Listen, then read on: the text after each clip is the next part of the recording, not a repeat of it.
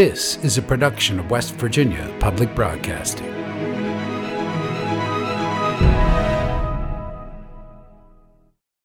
Support for the legislature today is provided by West Virginia University, building futures close to home at campuses in Morgantown, Kaiser, and Beckley. Information at wvu.edu. Embassy Suites by Hilton Charleston, an all-suite hotel and conference center minutes from Yeager Airport and Capital Market. Reservations and brasserie dining information available at hilton.com. Segra, providing fiber-based communication solutions. Segra, freedom to grow. More information at segra.com.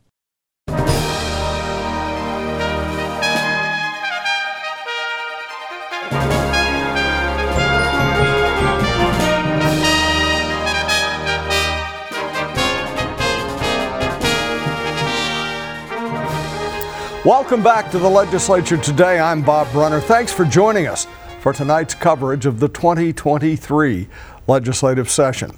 The Senate passed several bills Wednesday morning to address issues surrounding child protective and social services in the state. Chris Schultz has more. Last week, Senator Charles Trump, a Republican from Morgan County, stood on the floor of the Senate to voice his support of the Foster Care Ombudsman bill and express concern for the lack of child protective service workers in the Eastern Panhandle. Just a week later, the Senate passed Senate Bill 273, a bill aimed at better allocating child protective workers based upon county population and average caseload over the past 3 calendar years. Trump rose again to thank his colleagues for their work on the issue. I wanted to take a moment to thank the Chairman of Finance and the Finance Committee and the Chairman of Health and the Health Committee for their work on this measure. This is a bill that is designed to help solve some of the problems we've had with DHHR. I think it's a good effort, and I urge passage of the bill. Trump also presented Senate Bill 621 to the chamber, which would amend the state code to require the sheriff to serve abuse and neglect petitions and notices of a preliminary hearing without compensation. The sheriff is the officer in county government that has statutory authority to serve process and papers for the court. And that's what this bill does. It just makes clear that the sheriff of each county will serve those petitions without any additional compensation for serving them, the petitions and the orders. Last week, while discussing Senate Bill 621, the Senate Judiciary Committee was told that county sheriffs in Kanawha and Marion counties do not deliver petitions and orders in abuse and neglect cases, often leaving unarmed child protective service workers to deliver the court correspondence instead. The bill would also require petitions to be delivered by certified mail in the case that they cannot be delivered in person by a sheriff. Senator Mike Woelfel, a Democrat from Cabell County, spoke in favor of both Senate Bill 621 and Senate Bill 630, which would create an offense of knowingly and willfully obstructing social service workers or home incarceration supervisors, causing their death. It's fairly pathetic that we just finished up Senate Bill 621. We had to pass legislation to make a couple of counties' sheriff's department go serve these petitions for child neglect and abuse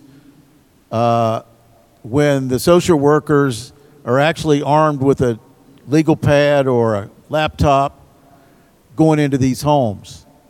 So we just passed Senate Bill 621, which will make the sheriffs of those 2 counties go do that. Which brings me to this bill, 630. Woelfel discussed the murder of social worker Brenda Lee Yeager, who was killed in 2008 while out on a wellness check for an infant. In that situation, those people went to prison for murder. But even under the circumstances contemplated by Senate Bill 630, somebody could receive life in prison through the accidental death caused by their obstruction, and I urge adoption, passage. All 3 bills passed the Senate unanimously and now head to the House of Delegates for their consideration. For the Legislature Today, I'm Chris Schultz. The first of two bills aimed at restructuring the Department of Health and Human Resources completed legislative activity today. The DHHR has been beset by controversies in recent years, and lawmakers have argued that the department's broad mandate, constituting a multi-billion-dollar budget, is simply too unwieldy for a single department to properly manage. By a vote of 33-1, the Senate passed House Bill 2006. Senator Mike Computo, a Democrat of Marion County, was the only vote against the legislation. The bill would terminate the DHHR beginning January 1st, 2024, and instead create three departments: the Department of Human Services, the Department of Health, and the Department of Health Facilities. The bill now goes to Governor Jim Justice for his signature. A similar Senate bill, 126, currently resides in the House Health and Human Resources Committee. Thoughts that Senate, House, and executive branch leadership were working toward a tax reform compromise got a shakeup on the House floor today. Details in a fiscal note from the State Tax and Revenue Department on the multifaceted Senate tax reform plan would see a total cost of around $740 million instead of the $600 million the Senate projected as the cost. The note also mentions several problematic references, definitions, and other inconsistencies in the bill wording and methodology. Delegate Marty Gerhardt, a Republican from Mercer County, says on the House floor he's not prepared to endorse a Senate plan containing the same property tax relief elements similar to the failed Amendment 2. Doesn't mean I'm not confused and maybe a little upset that we can't get past the fact that something that we placed on the ballot, something that I advocated for, something that I voted for, didn't pass. I did all of those. I voted for Amendment 2. You can look at my Facebook page. I advocated for it. People have asked me for months and months and months, what was I going to do and why? And I explained to them why I would vote in favor of it. However, didn't pass. Didn't pass. We got 2.5 weeks to provide relief to West Virginians. We got 2.5 weeks to see to it that they pay less tax. Beyond my confusion, let's find a way to get it done. Some delegates say the slow-moving tax reform issue is holding up other things lawmakers need to do, like funding $85 million for safe schools to change the security entries at schools statewide. There's a House bill pending that would divert the lion's share of $500 million in federal COVID-19 relief funds from general economic development to specific and local poverty-fighting projects. Randy Yohe has that story. House Bill 3545 would have lawmakers consider creating the American Rescue Plan Low-Income Assistance Program. The proposal moves $300 million from the Governor's General Economic Development Fund creation proposal and parcels out the relief funds to counties and municipalities based on the percentage share of families and individuals living below the poverty line. Delegate Larry Rowe, a Democrat from Kanawha County, said on the House floor that community leaders and taxpayers want to spend their money in their own districts, in their own areas when possible, gaining local control. You give money, $300 million out to the counties and municipalities based on the number of persons who live below the poverty line. And they're not just limited to services for those folks, but they could demolish houses, they could do so many things. Most every county gets at least $1 million or almost $1 million. And some of the larger counties get very substantial sums. You could build recreational facilities, swimming pools, all kinds of things. I think probably could fit under the rubric that the federal government put out in the ARPA money that was given to us. An alternative proposal would amend the governor's supplemental appropriation bill, House Bill 2883, to divide the $500 million equally among each of the legislative districts and allow each legislator to work with their local elected officials and constituents to identify projects to be funded in their respective districts. For the legislature today, I'm Randy Yohe. As Randy was just discussing, large budget surpluses in recent years have raised questions of what to do with that money. One thought is to use a large portion of it for economic development projects, enticing companies to set up shop here. Another school of thought is to invest the money in poverty programs and bring the poorest West Virginians up a bit. Reporter Chris Schull speaks with Mitch Carmichael, Secretary of West Virginia Department of Economic Development, and Reverend Matthew Watts from the Tuesday Morning Group. Thank you, Bob. Secretary Mitch Carmichael and Reverend Matthew Watts, thank you both so much for being on the legislature today with us. It's our pleasure. Thanks for having us. So economic development is the talk of, at the very least, this town. I would argue possibly the state at the moment. And we're talking about some big numbers. I mean, at least one bill that's being discussed in the House right now has some $500 million coming to your department. I'm curious to know, what are your plans for that money, Secretary? Well, I'll say it like, I'll answer that question in this way, what we've done with it in the past. Berkshire Hathaway committed to West Virginia, Nucor, the big steel manufacturer, committed to West Virginia, Commercial Metals Company, Pure Watercraft, Form Energy, all these technology companies, all these world-class companies that are providing great jobs for West Virginians we've utilized that type of funding to attract those companies. So it's something that's done on a national and an international basis, frankly, to utilize funds that protect West Virginians while providing world-class jobs and employment opportunities for our citizens. And now, it's certainly very exciting to hear the names of all these companies, these multinationals in the case of Berkshire Hathaway, deciding to come to West Virginia in what I would call maybe traditional economic development. Reverend Watts, you have advocated for a slightly different approach. Well, can you tell us a little bit about that? Yeah, I concur with a lot of what Secretary Carmichael said, and his office is doing an incredible job attracting businesses and jobs to West Virginia, and I think those were wise investments that were made. But I think it's now time to pivot a bit and invest in the people. I don't think it's either or. I think it's this and. It's people development and it's economic development, jobs creation. You know, people invented the wheel. People invented the carriage. They built the factories and the manufacturing plants. It's the people. And I think we have an opportunity to invest in our people, particularly to increase labor force participation, which I believe to be our #1 economic challenge. We perennially have the lowest labor force participation rate in the nation. We have an education crisis right now, the deepest decline in our National Assessment of Education Progress test scores. Standardized test scores still below pre-COVID levels. 32,000 student school suspensions a year. We've got to focus on investing in the people in the places where they live. And that's where we've advocated for $300 million of the remaining American Rescue Plan Act dollars to go toward investing in some of those enumerated projects, categories that's actually delineated in the federal statute. So, Secretary, we just heard Reverend Watts tell us a little bit about, some things that could boost West Virginia's social capital. Mm-hmm. Is that something that your department is looking at right now? Absolutely. I think Reverend Watts does a great job. He and I have worked together for years to try to advance West Virginia, our people, and our culture and our values.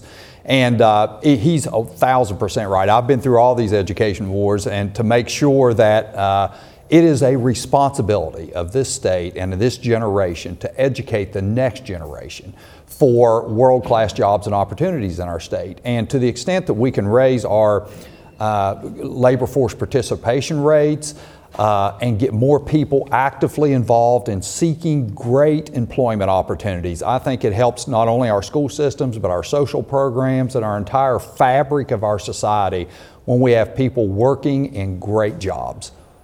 So, Reverend Watts, we're hearing the Secretary here say that that's definitely a priority and a necessity.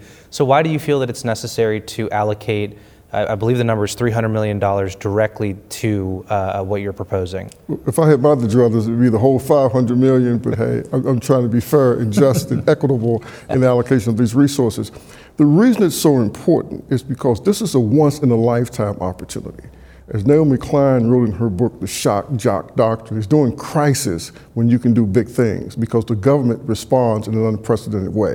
So the $1.25 billion in CARES Act dollars, over $4 billion in the ARPA dollars that's come to West Virginia. Unprecedented response from the federal government.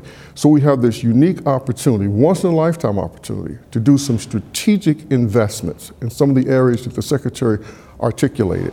We're calling for significant dollars to be invested in summer job programs for youth that are academically behind, and many of our young people were before COVID. They're falling further behind now. We have an opportunity to put them in academic enrichment programs and also to give them work experience that I had the benefit of participating in when I was a young kid growing up in southern West Virginia. I have an opportunity to invest strategically in communities to try to stabilize and strengthen families, because at the end of the day, families are still the Gibraltar, they're the cornerstone of our communities, and they're the children's first educators. We have one of the highest home ownership rates in the nation. We have some of the poorest housing, and that's why when these floods occur, millions of dollars are lost in property. So there's legislation that the Secretary worked on when he was in the legislature, the Neighborhood Housing Economic Stabilization Bill. We could invest strategically in improving the housing stock. So what my little group are suggesting is that the federal government is a stroke of genius. They said this pandemic creates an opportunity for us to target significant dollars to every state, and we're going to give the states the flexibility to actually be able to prioritize. We're going to give them some real strong guidance. So if you look at the enumerated project categories in the Federal American Rescue Plan Act legislation, you'll find they detail a lot of projects specifically to invest in the people. And if we don't do it now, then we won't ever do it. And we have all this, what I call them the COVID children. One last point I would make, then in the 21-21 school year that just ended, only 46% of the high school graduates went on to post-secondary education. That's the lowest it's been before 2000. Only 31% of low-income children. That prompted from Dr. Sarah Sue Tucker said, we have a crisis here, because we already have the lowest percentage of our people in any state that has a college degree. So that's why I think it's so important to seize this moment to invest strategically in communities and in the people that are there so they can help drive the economic development projects that we already have going with roads to prosperity, infrastructure, Build Back Better, but we still have a people shortage problem, and it's manifested in our low labor force participation rate. Secretary, Reverend Watts laid out quite a lot for us there. What's your reaction? Well, again, I have enormous respect for Matthew Watts, and we've been friends for a long time, and we agree on this, that I think every problem that he enumerated and articulated is made worse if one doesn't have a job. And so our role in the Office of Economic Development is to create opportunity, to create jobs, to bring world-class companies to West Virginia so that the people can have the option of an employment and a career path. And one of the things that I'll say I'm very proud of in West Virginia is that we provide, to get people into the labor force and to give them a skill set, free community and technical college education in our state. We're one of a very few states that do that. So it's a great opportunity for people to get a skill set, to know that there is opportunities that now exist in West Virginia. And we do need to invest in our people and to make sure that they have opportunities and to make sure that they're equipped to go fill those opportunities and to lift this ship of state higher and provide great family structure for our communities and our society. So we 100% agree on that. Well, that's wonderful, and I do appreciate focusing on the positives. We certainly know that West Virginia needs more of that. However, there's no denying some of the numbers that Reverend Watts has brought up. The second lowest, actually, if I'm not mistaken, college going rate in the country.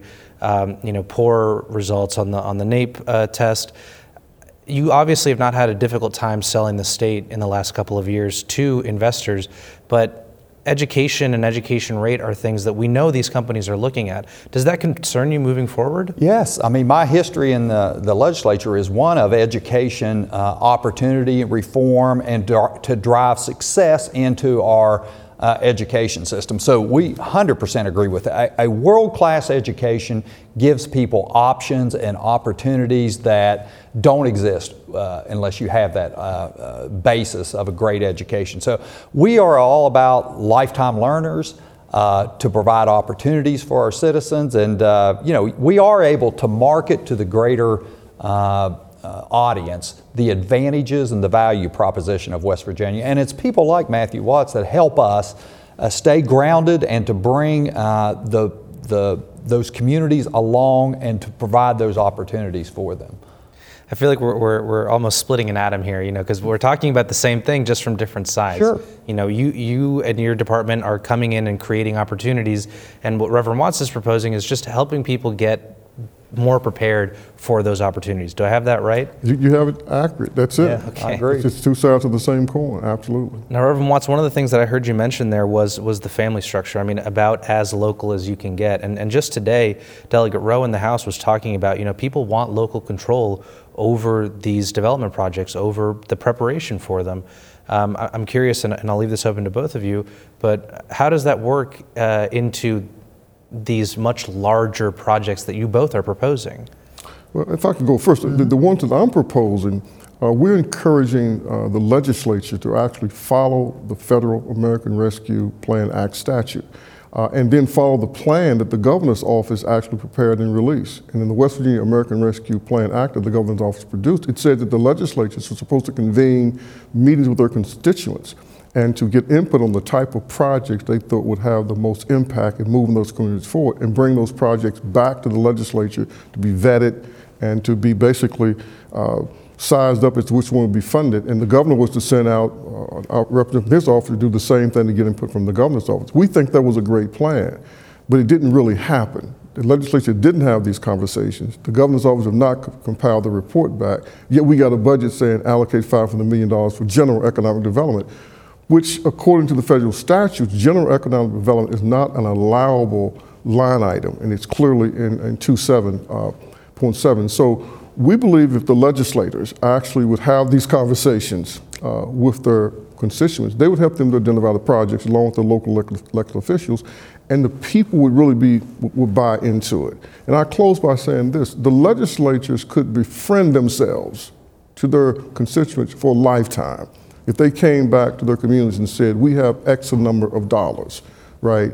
And we together collectively are going to identify where do we get the maximum return on investing in these projects.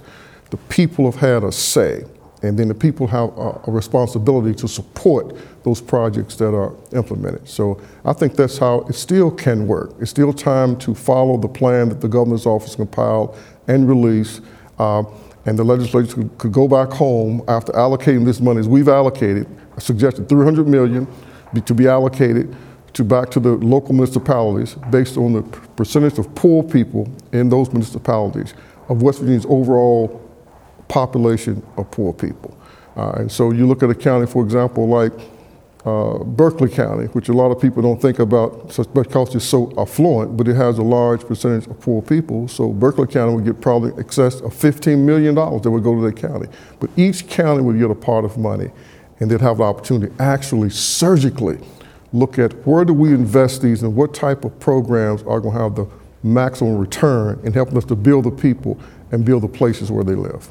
So, Secretary, I mean, what role does local control play in your department's development? Yeah, I think it's essential, and I think we're basically talking about, again, two sides of the same coin, because, and it's sort of like, which is first, the chicken or the egg? The local economic development, local communities definitely have such a vital role in our efforts to promote their areas for jobs and investment.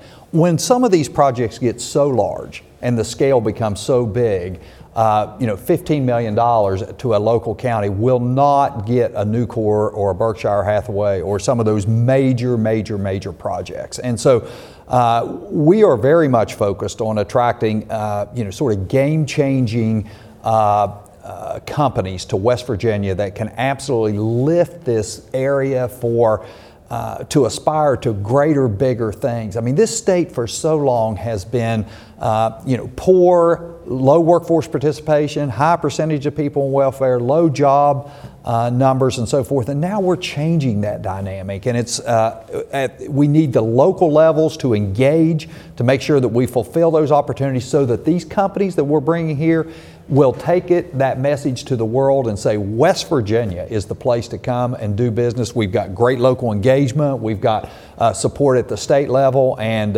we're able to to provide great, meaningful jobs for our citizens. So I look forward to working with Matthew. I'll extend my hand. We've been friends. Always do. And to do economic development that changes West Virginia while keeping that local engagement and the community's input. He's right.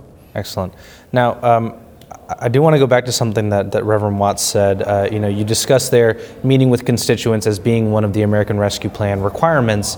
Another requirement if I understand correctly, and I will admit that I have not sat down and read every page of the requirements for the money, but if I understand correctly, economic development is explicitly not allowed for ARPA funds. Are you at all concerned that this appropriation that we're seeing working its way through the House could potentially get clawed back either partially or fully by the federal government? Well, that is not my role.